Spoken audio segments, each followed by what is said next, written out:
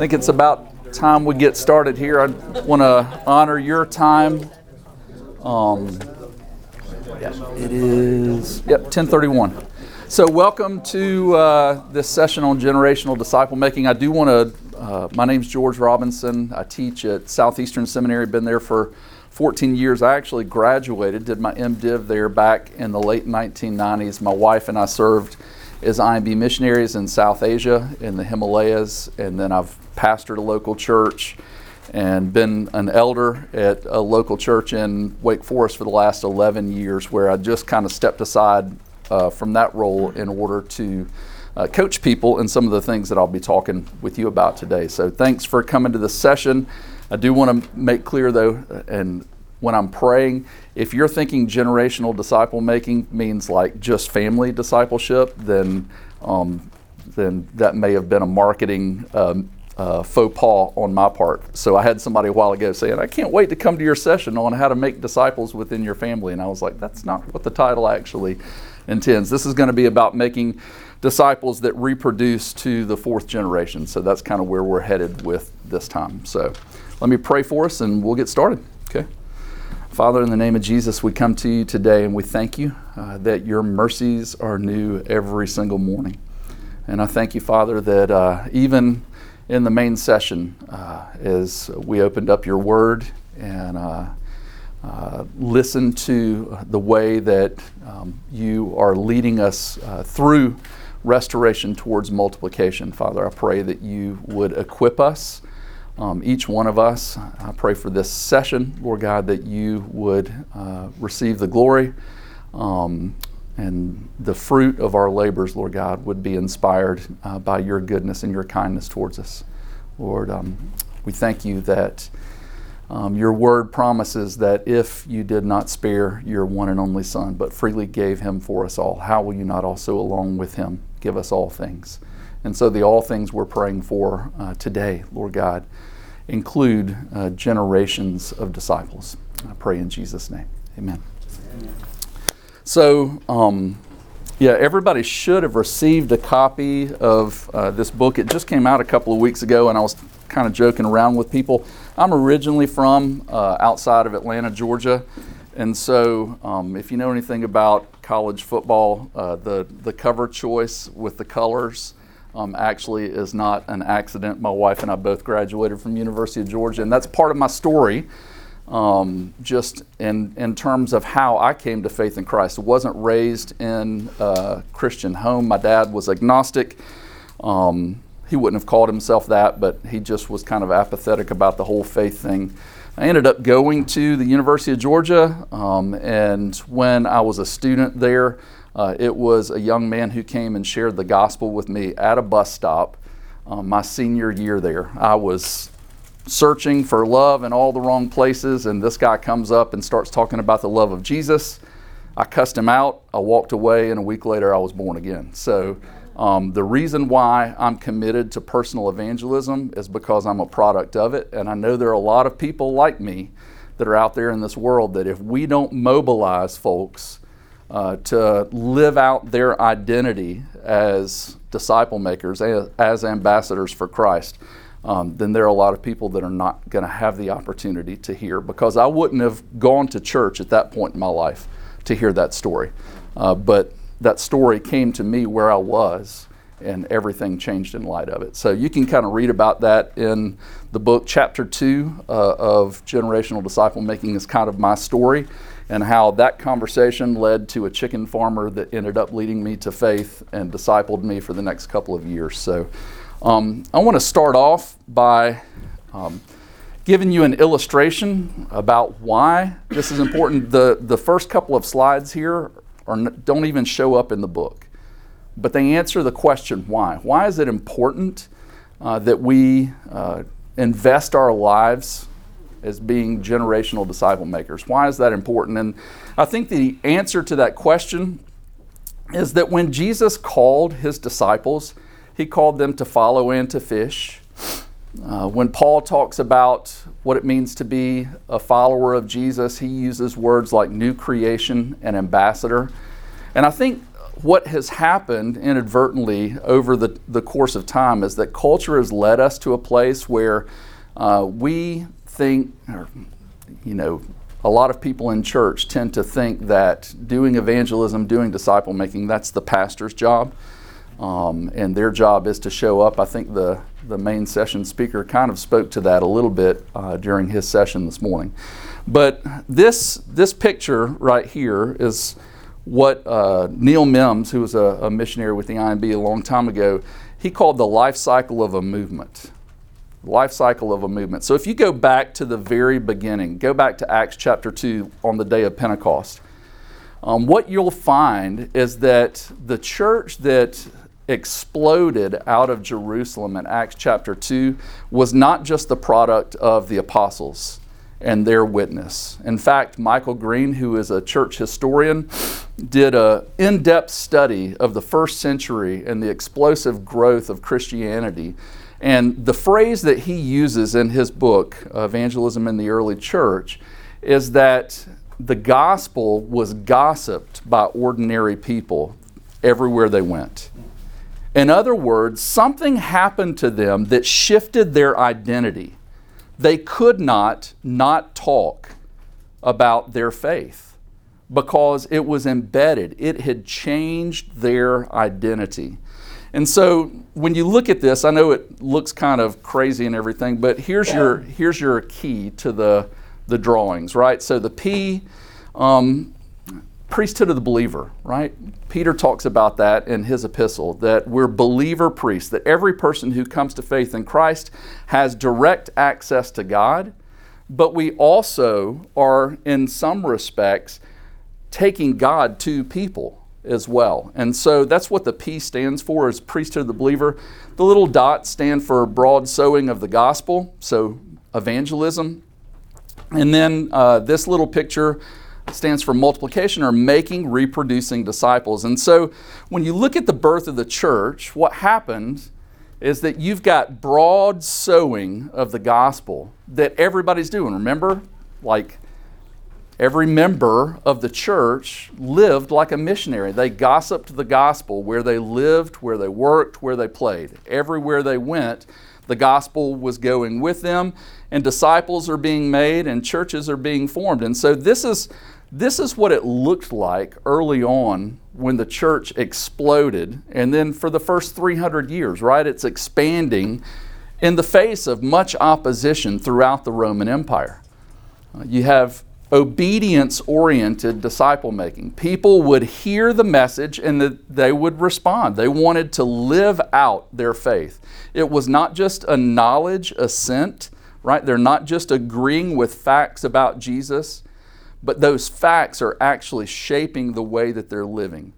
They're reshaping their identity. So I would use the phrase, even though it's not in the scripture, missionary is not in the scripture, it comes from, missionary is rooted in the Latin mitto, which is a translation of the word apostle. So in some respect, what you saw in the first century is that the church exploded because people carried with them a little a apostolic identity.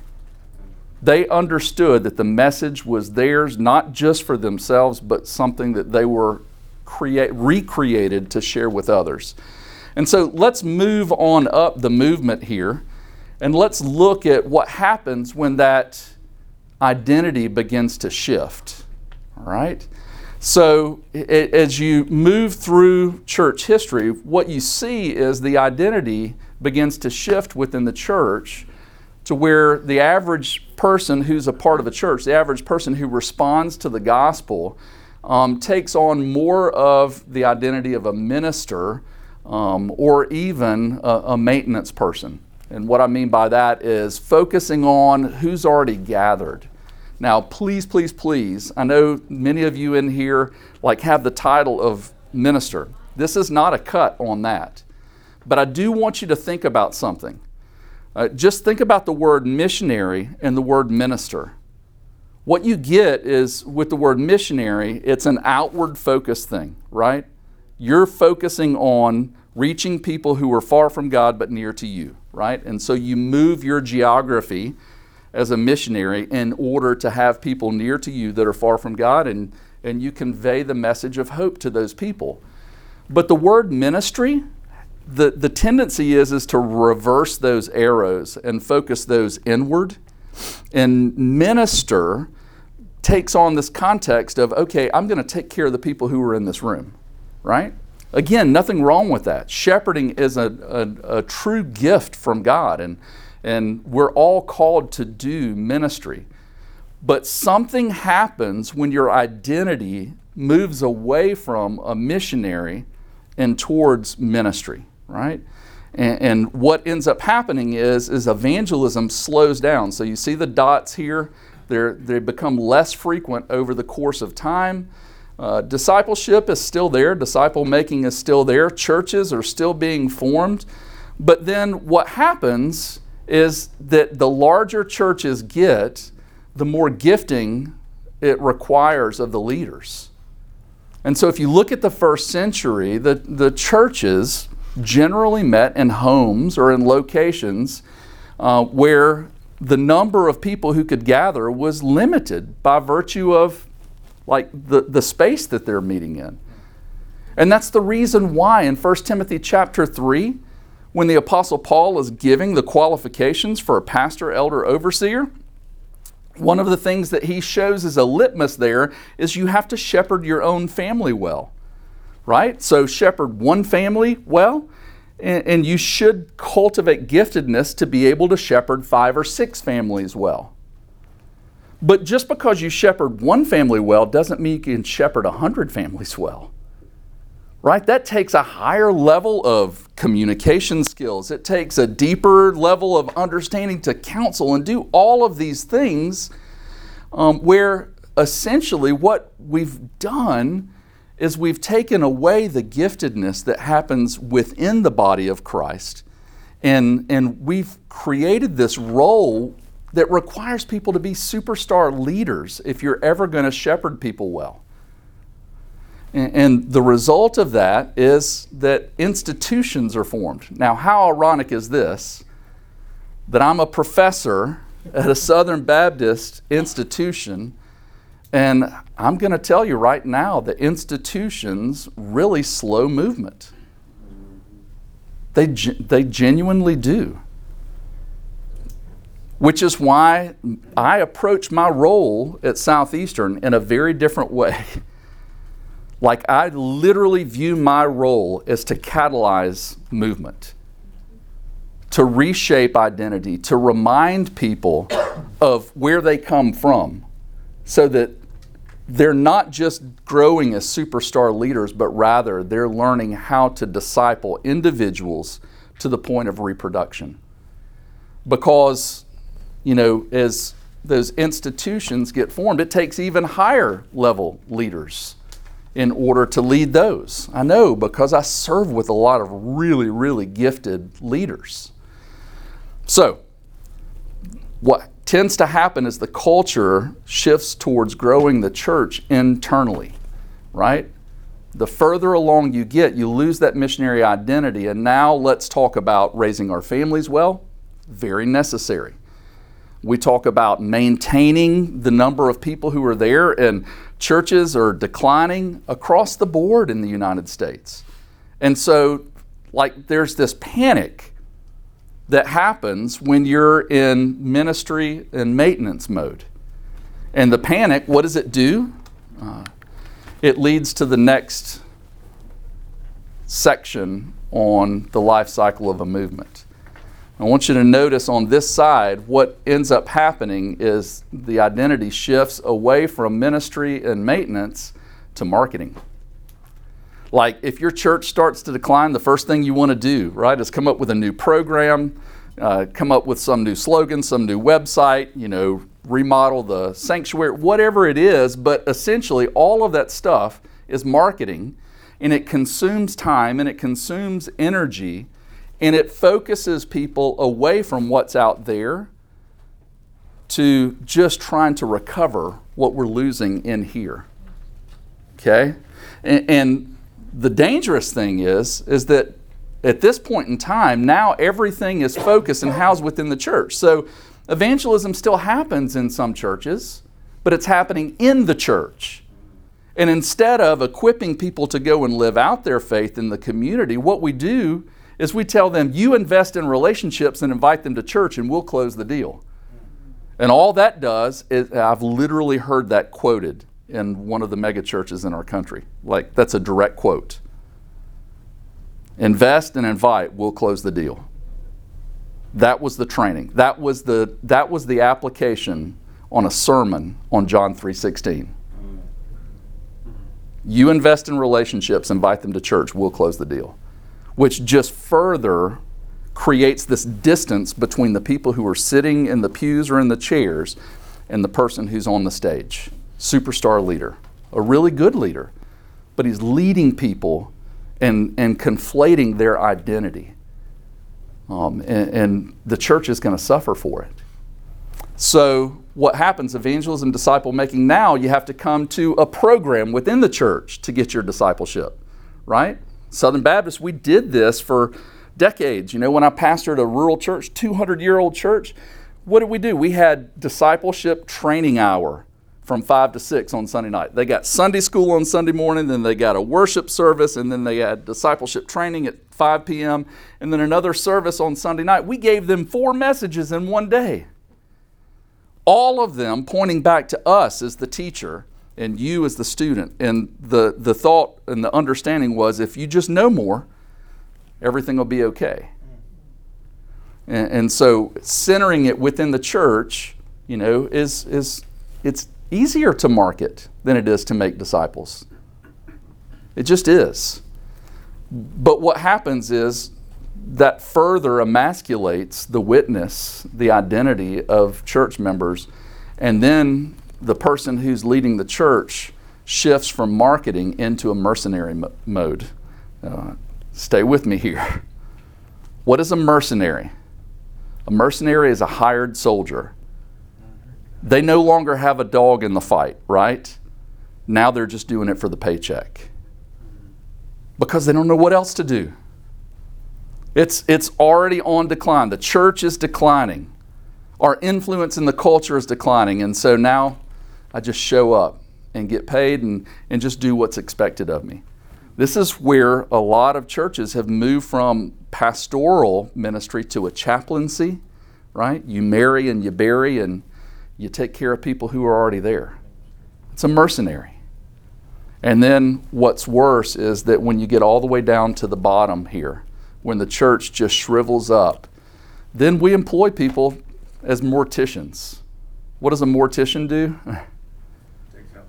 A mortician takes something that's already dead and makes it look alive for just a little bit longer.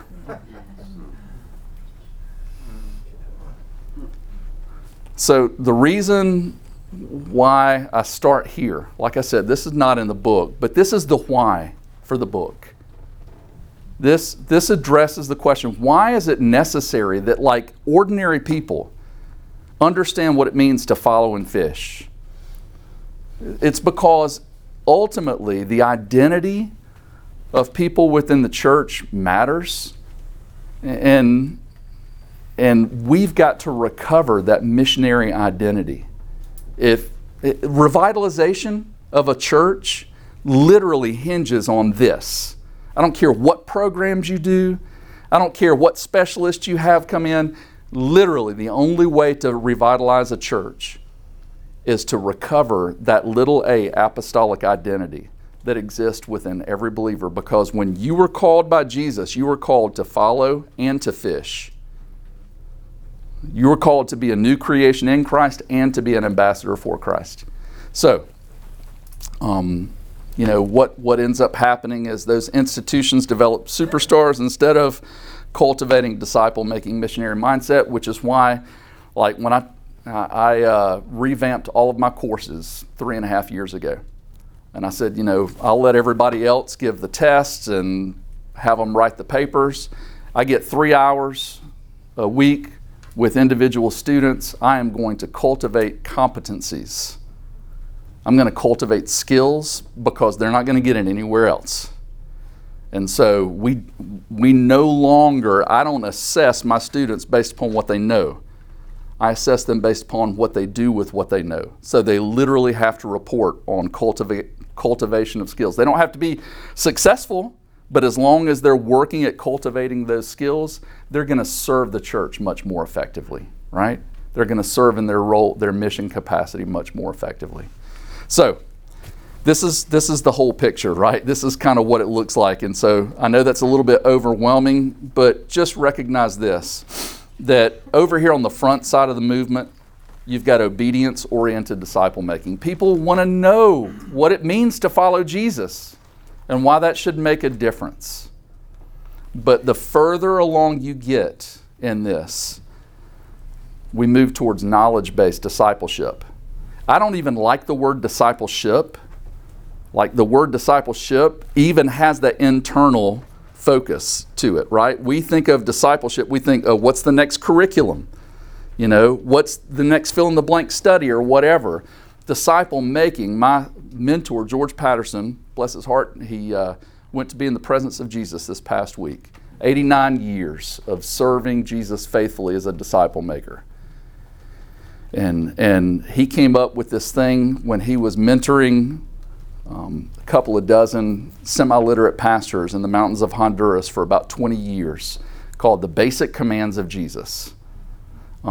Memorize 7 hooks, and then every time you teach, make your application. Where in the Basic Commands of Jesus is this fine? You'll see it in the book if you read that. But ultimately, what he was getting at is that it's not just a matter of increasing your knowledge, it's a matter of what you're doing. I would rather have somebody who knows less, that obeys what they know, than keep piling on a bunch of knowledge to the point where they never work through what it means to apply. Does that make sense? So, what's the hope? The hope is this. Where are we in the movement? We're somewhere right up here as Southern Baptists. We're on the downslide, right? We were literally the only denomination to escape the 20th century without a massive decline. But we're on that declining slope right now as a convention of churches. So what's the hope? The hope is that right here, you understand what it means to train people with that priesthood of believer, to equip disciples to make disciples. And here's what I'm going to throw out to you. If you finish your race and you can identify 6 people that you discipled to the point of them discipling others, to the point of them discipling others, if you finish the race with 6 people who have reproduced to the 4th generation, you have lived a good life. You will impact an entire culture if you invest deeper in a handful of people and see them to the point of reproduction. One of the greatest things that I've ever experienced in ministry, it sounds like a mundane thing, but sitting in a coffee shop working on some stuff for class. I go to a coffee shop that's far away from the school so that nobody knows me and I can actually get something done. And so I'm sitting at this coffee shop and this guy comes up and he says, are you George Robinson? And I said, yep. I said, do you go to Southeastern? He said, what's Southeastern? I was like, yes. You know? Not that I'm opposed to people coming to Southeastern, but the point is that he didn't even know what Southeastern was. And he said, do you have just a minute? And I said, sure, have a seat. And he sat down and I said, so how do you know who I am? He said, well, I just wanted to thank you because you discipled Josh and Josh discipled Sandy and Sandy is discipling me. He said, I've seen your picture before and I've heard Sandy talk about your investment in Josh. And so when I saw you here, I just wanted to thank you. 4 generations. 4 generations. So think with that. So here's the deal. Let me move through some content here, and I can share this. You can email me, and I can send you the link to this, so you don't have to try to write out. If pretty much everything that's here is found within the book. So Here's what we want to do. If that's the hope, right? If we've got to recover that identity, we have to recognize that identity is shaped by story. Whatever story you're a part of, it's going to shape the way that you live. And so if the story is come to church and that's what makes you a good Christian, that's going to shape your identity. Attendance will be success, right? But if you're a part of a different story, if every person who comes to faith in Christ recognizes that they're part of a movement that gets the hope to people who are far from God, then that's going to shape your story. So every disciple's story is shaped by the gospel. And here are the 4 movements that I talk about and share with my students. The gospel saves us from sin, right? That's obvious. We know that. That's what in theology books we call the doctrine of justification. We're justified by grace through faith. The gospel saves us for God. Most people are not going to argue with that. We don't emphasize it enough, but the reality is if you're saved from sin, you're saved for God. That means that the gospel is not just a formula. The gospel is the means to a reconciled relationship. The gospel saves us for God. That's sanctification, right? Our being set apart, our growing in holiness is not just an end unto itself. It is all about cultivating a deep, abiding relationship with God. The gospel saves us into the church. So, like my graph and drawing, don't let that make you think that I'm opposed to the local church. Nothing could be further from the truth. But I do want you to recognize that for the majority of people that live in your neighborhoods, most of them fall into a category we call uninvitables. That means it doesn't matter what the nature of your relationship with them is. If you invite them to church, they're not going to come. 65 to 70% of people who live in Raleigh, Durham, Chapel Hill fall into that category. So if our whole plan to get the gospel to people is to get them to come to a church service, it's never going to happen. So what does that mean? That means we've got to get the church out to them, right? And that's where identity comes in. So we're saved into the church, the community, the family that is the church. You know, the New Testament has over 100 passages that use the phrase one another. One another assumes church, right? Bear one another's burdens, forgive one another, rebuke one another, exhort one another, love one another, encourage one another. All of those one another passages assume that we're saved into a community that's called the church. And then finally, we're saved on to mission. And this is the one that most people view as the exception, right? And so this is not sequential. Everybody look at this. This is not sequential. Here's what I want you to know.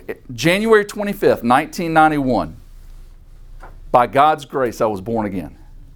And on that day, I was saved from sin, for God, into the church, and on to mission. On that day. And praise God for a chicken farmer named Ronnie. 5 days after I came to faith in Christ, he said, meet me at the church. I jumped in his truck and I found myself in a garage with him and this guy's feet sticking out from under the car.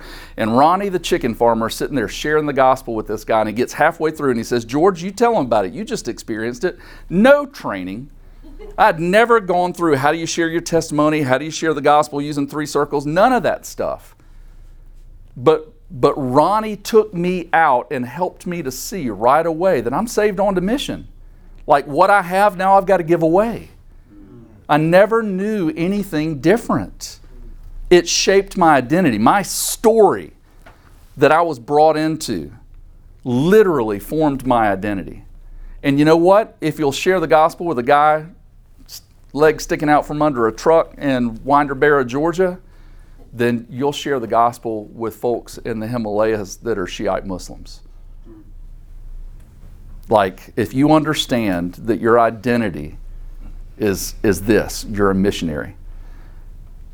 Please get this. Missions is not first and foremost about geography.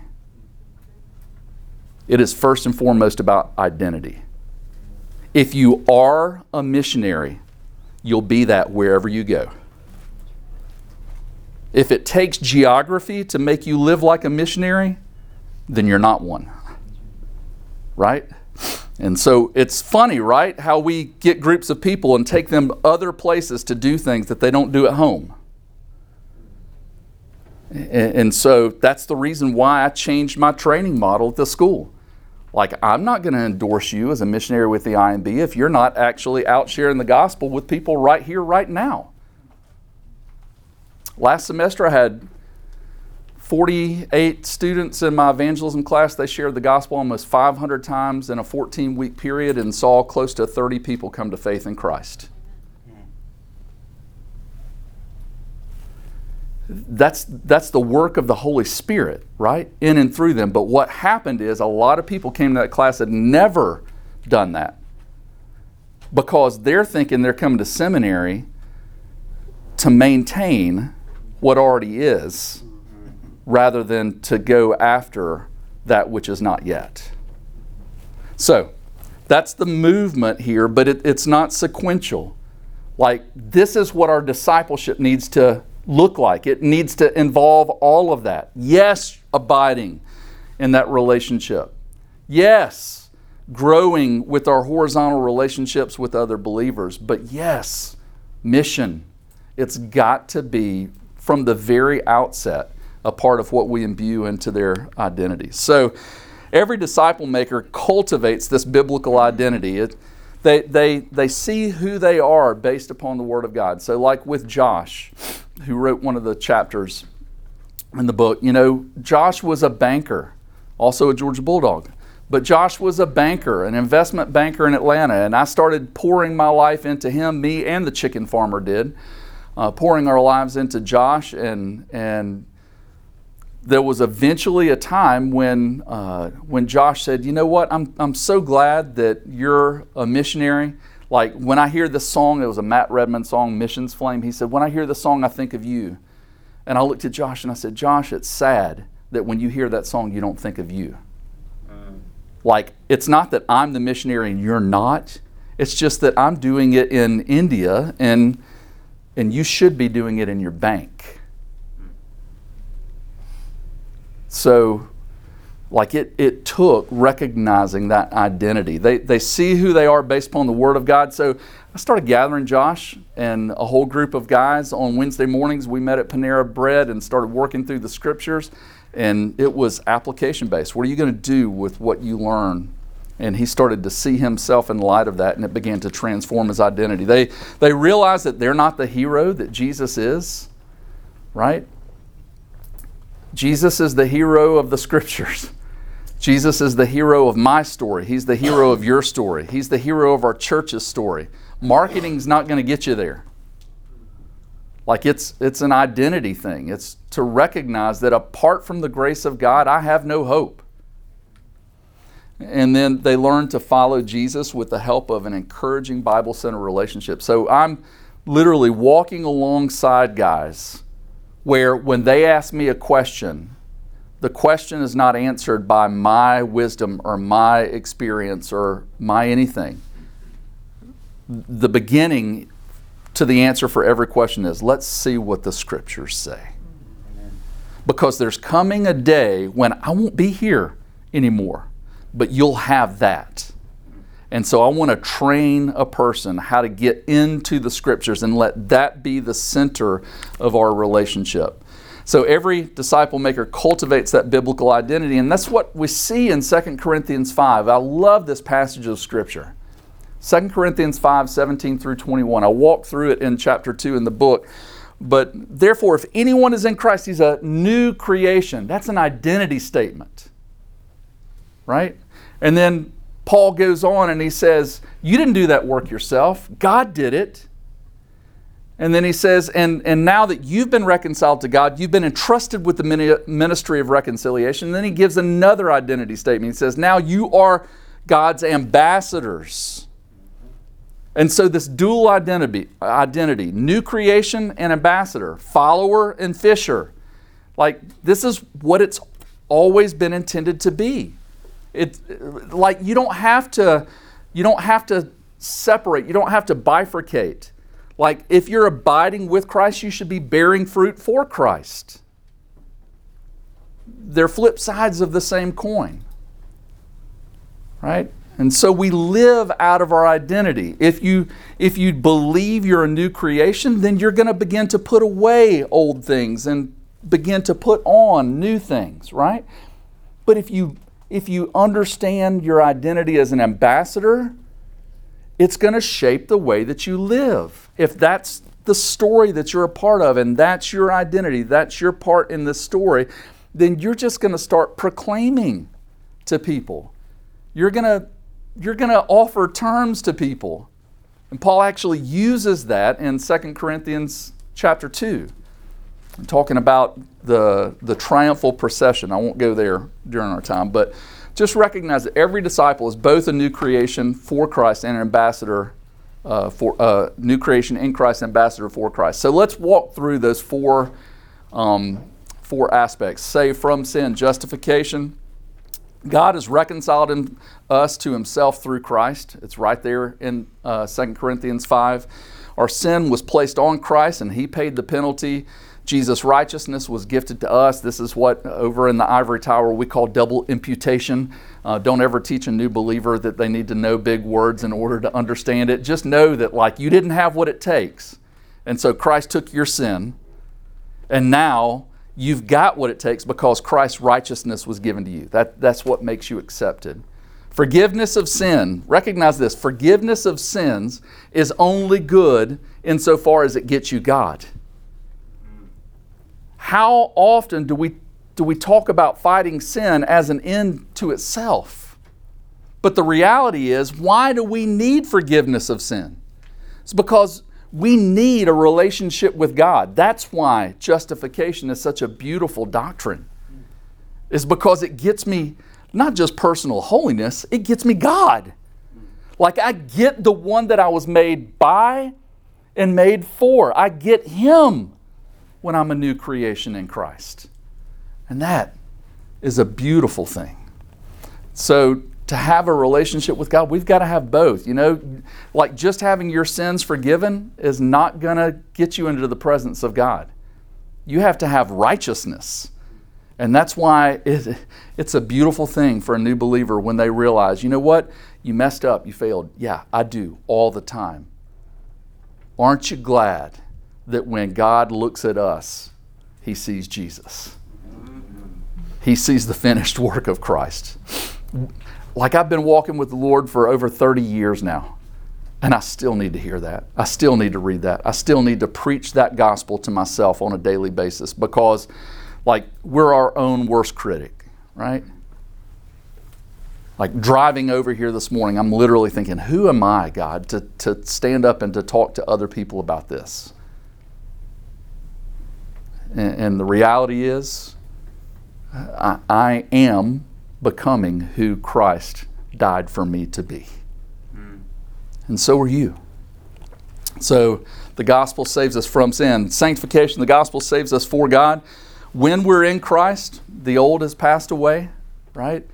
When we're in Christ, God doesn't count our trespasses against us. When we're in Christ, the new has come. This is a beautiful thing that we need to walk new believers through, or even believers that just have been been stagnant in their walk.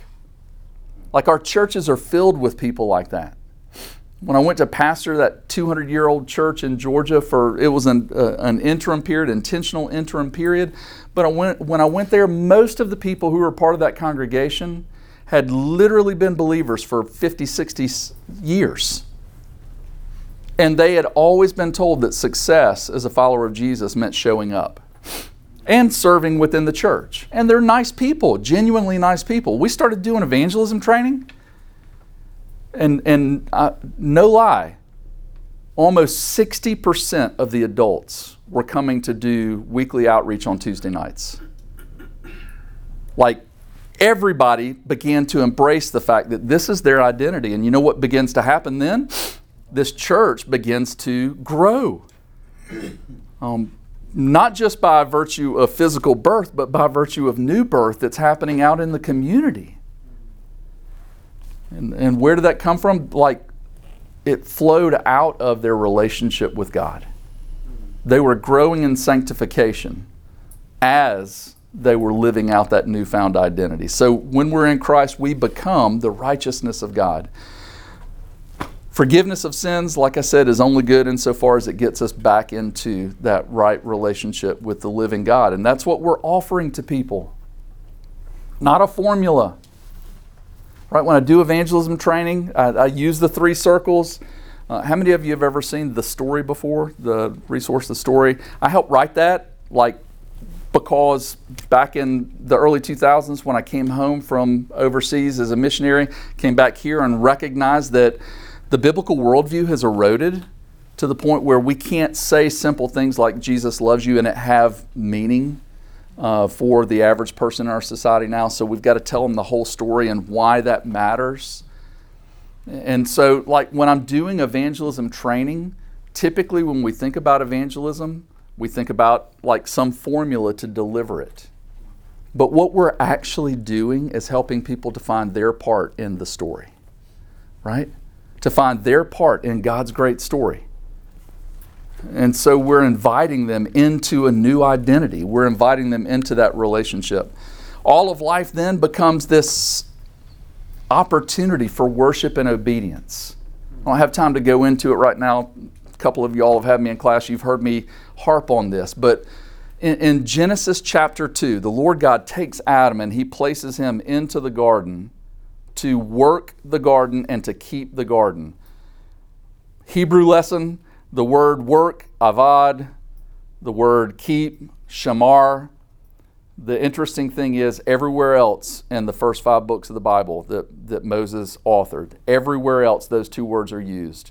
They're translated worship and keep the commandments. And so here's what that means for our time together. God placed Adam into the garden to work it and to keep it as an act of worship and obedience. Because before the fall, there was no sacred and secular dichotomy. All of life was sacred. Now, for us, when it comes to making disciples, that's what we're doing. We're helping people to reorient their worship. When God said in Genesis 1:28, be fruitful, multiply, fill the earth, and subdue it, He wasn't just saying fill the earth with warm bodies. He was saying fill the earth with worshipers. Genesis 3, the fall comes. What happens? The earth is filled with worshipers now. The problem is the worship is misdirected. So what is disciple making? It's helping people to reorient their worship. They're worshiping something. This is an identity thing. We are worshipers. You cannot not worship. It's who you are. It's the most ardent atheist you know is a worshiper, a very committed one. The problem is they worship their autonomous self. In fact, the Church of Satan that exists in the U.S. is not like Ozzy Osbourne biting heads off of bats anymore. The Church of Satan, if you look on their webpage, I have, literally is an atheist group. And the reason why they hold Satan up is because he declared independence from God. The autonomous self becomes God. The earth is filled with worshipers. The problem is the worship is misdirected. Our job as disciple makers is to help, to walk alongside, to share life with people as they reorient their worship and affections back towards God. And so this process of disciple making is to invite a person into a relationship with you where they see you fail and they see you repent. But it's where we all learn that all of life really is sacred. And if we begin to approach life in that way, then it's a story worth telling. It's our identity. So we have to establish rhythms of abiding with God and are living for God. And then community, the gospel saves us into the church. When we've been reconciled to God vertically, it's going to enable us to be reconciled to one another horizontally. You know, this is a pet peeve of mine. If you're sharing the gospel, share the gospel of Jesus, not the gospel of your church. Because I'm telling you right now, that the number one reason that people don't hear the gospel is because they hear the word church before they hear what Jesus said. Everybody in the South has some experience with church, right? Either they know somebody who's been hurt by one, or they've been hurt by one, or they've seen this moral failure, or they've seen this person abused, or whatever it is. And so when you start the conversation by talking about church, you're literally putting a roadblock that they have to overcome before they get to Jesus. And that's not what we see in the scriptures. Yes, we're saved into the church, but we're saved by Jesus. We've got to take the gospel to the people where they are and then disciple them into the church. Right? A person who's far from God, we may have to win them and start discipling them in their home. Are we committed to that? Because that's what it's going to take. Like you taking the hope of the gospel to them where they're at. Josh invested in another guy, I won't mention his name for privacy's sake, but I discipled Josh. Josh started, he reproduced what I had done for him in Atlanta with a group of businessmen in downtown Raleigh. And there was a guy, graduated from UNC Chapel Hill, had everything, successful, but he was snorting all of his income with cocaine. And Josh walks with him through that, gives him hope in the gospel, begins to disciple that guy. Josh moved, and some of y'all may know Josh, who worked for the convention here. Josh moved to Nashville last August and is serving with another guy that I had the privilege of investing in. But really cool thing is when Josh was leaving, he handed this relationship off to me and he said, hey, I want you to keep coaching and keep encouraging this guy, because they've got a group of about 8 or 10 businessmen that they're walking through and helping them to come out of alcoholism and substance abuse and rescuing their marriages and all that. Well, I've been meeting with this guy once a month and having dinner with he and his wife next month. The crazy thing is, Josh left in August. This guy has already multiplied the group and is like pursuing guys who are walking out on their spouses and going after them and sharing the hope of Jesus. He's discipling them out there. And what's happening is, as they're reconciled to God, they begin to see the necessity of reconciliation with other people. The vertical must come first. Why is it that we present the horizontal? Like, come like the people in our church and then hear about Jesus. When the reality is, the gospel is, hey, Jesus is for you even when you're self-destructive. You get reconciled to Him and then you're enabled to love people above yourself. Not until then. So, the one another's of Scripture display that we can't grow in that sanctification process on our own. So, it starts by discipling them where they're at, but there's a limitation, right? They have to overcome that, and they will overcome that if we're willing to do the hard work. I tell people, if you want to live the life of a disciple maker, get ready, because it's messy. It is like really, really messy. There's no way around it. You're sharing life with someone. And at different seasons in my life, my wife and I have been married 26 years, and at different seasons we've had different ones of the couples that we've discipled live in our home for a period of time. That means we can hear them when they're yelling at one another, and they can hear us when we lose our temper, right? But what are we modeling for them? We're modeling for them humility. We're modeling for them that the Scriptures contain, or not just contain, but like is the answer. We've got to pour our life into that. And it's gotten messy at times, but we've also seen some beautiful, beautiful transformation take place as a result of it. So I tell people, if you want to be a disciple maker, get ready, because it's going to be messy. What you do is you embrace the mess, then you disciple the mess out of them. And that can't happen in a classroom. That's only going to happen in the context of a shared life. So the shared life looks like mission. The gospel saves us on to mission. When we've been reconciled to God, we're entrusted with the ministry of reconciliation. We become Christ's ambassadors. Like I said, we were created to worship and obey. We're created to fill the earth with rightly ordered worship. In a fallen world, the only way to do that is by making disciples. Did you get that? The very first command in the Scriptures, very first, Genesis 1:28. God looks at the man and the woman He's made in His image, and He blesses them, and then He says, be fruitful, multiply, fill the earth, and cultivate flourishing. That's what that word subdue means there. Cultivate flourishing, ever-increasing flourishing. That's the first command in the Scripture. And then, like 2 chapters later, you get the fall. Now the earth is filled with misdirected worship. It's filled with idolatry. It's filled with selfishness. It's filled with greed. It's filled with distrust. It's filled with all kinds of things that keep us separated from God. And so here's the kicker, is that the very first command that Jesus gave, Matthew 4:19, follow me and I will make you fishers of men. The very last command that Jesus gave, now all authority in heaven and earth belong to me. Go and make disciples, teaching them to obey. Right? All of those commands are one command. It's us living out our part in this story. And the beauty is, we know the end of the story.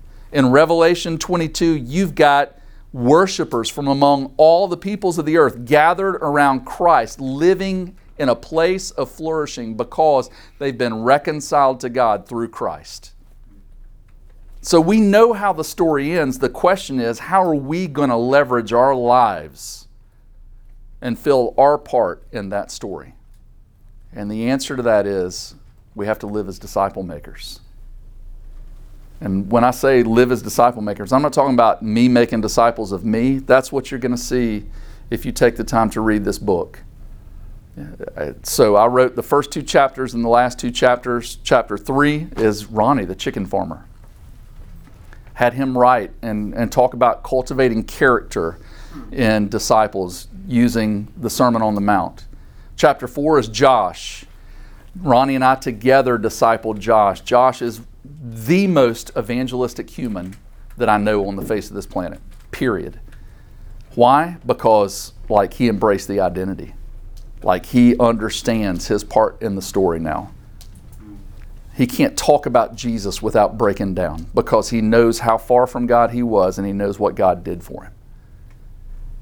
The next chapter is by Larry, another guy. He was one of my high school students. I was a social studies teacher in Atlanta out of college. Larry used to come to my class stoned, and he still made an A+ in my AP US history class. Made me so mad. He's smart, y'all. But when I came back from the mission field, one of the guys that I'd led to Christ had led Larry to Christ. And Larry comes to me, and he, like me, I lost my dad to suicide when I was 23. Larry lost his dad to suicide as well. And Larry comes to me and he says, I don't have a dad. He said, can you show me how to live for God? Y'all, Larry is now the vice president of New Orleans Seminary and is a disciple maker. Next chapter is by Nathan. Nathan was a salesman in Atlanta. I brought him into my home and just started pouring my life into him, giving him vision.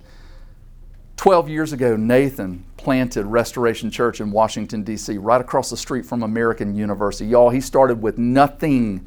His first 2 converts in D.C., one was a feminist professor at American University, the other was a homeless man. And now that church has reproduced and planted another church in D.C. He's a disciple maker. And he loves the church. Next chapter is by a guy named Justin.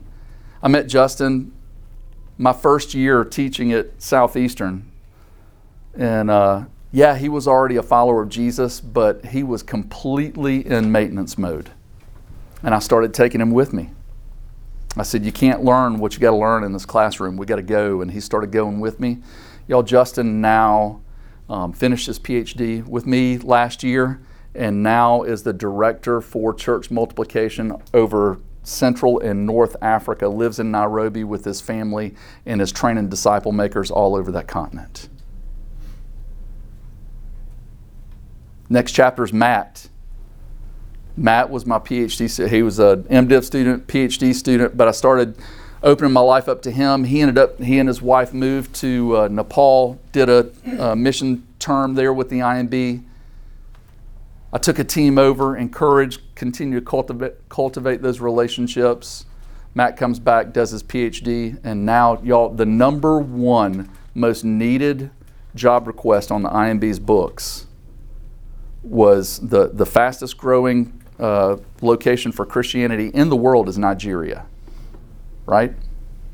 And the problem is the prosperity gospel is like on the forefront of that. The one job description the IMB had that they couldn't get anybody to fill was to go and teach missions at the Baptist Seminary in Nigeria. Mm-hmm. Matt finished his PhD last year, and he and his wife moved, and he is now teaching missions to Nigerians, helping to mobilize them to reach the unreached and to make reproducing disciples there. Here's my point. 6 people at the end of your life. I don't know how many days I've got. I'm 53. If I live past 54, I'll be the oldest male in my family in 4 generations. I hope I live another 30 or 40 years, but none of us are promised that. So how do you live a life that's worth living? You give it away to a small group of people. Do not settle for maintenance. Do not genuflect to marketing. Don't buy into the fact that at this stage in life that you just have to be a mercenary and fill the spot. And certainly don't prop up what's dead and try to make it look alive. Don't be a mortician. Give your life to forming a missionary identity. That is what every believer needs. That's what they were made for. And that's what you were made for. Father, in the name of Jesus, I pray for these brothers and sisters, Lord, that you would help each one of us to recognize that no matter where we're at, that we are a missionary there. And we thank you that we owe that identity to Christ.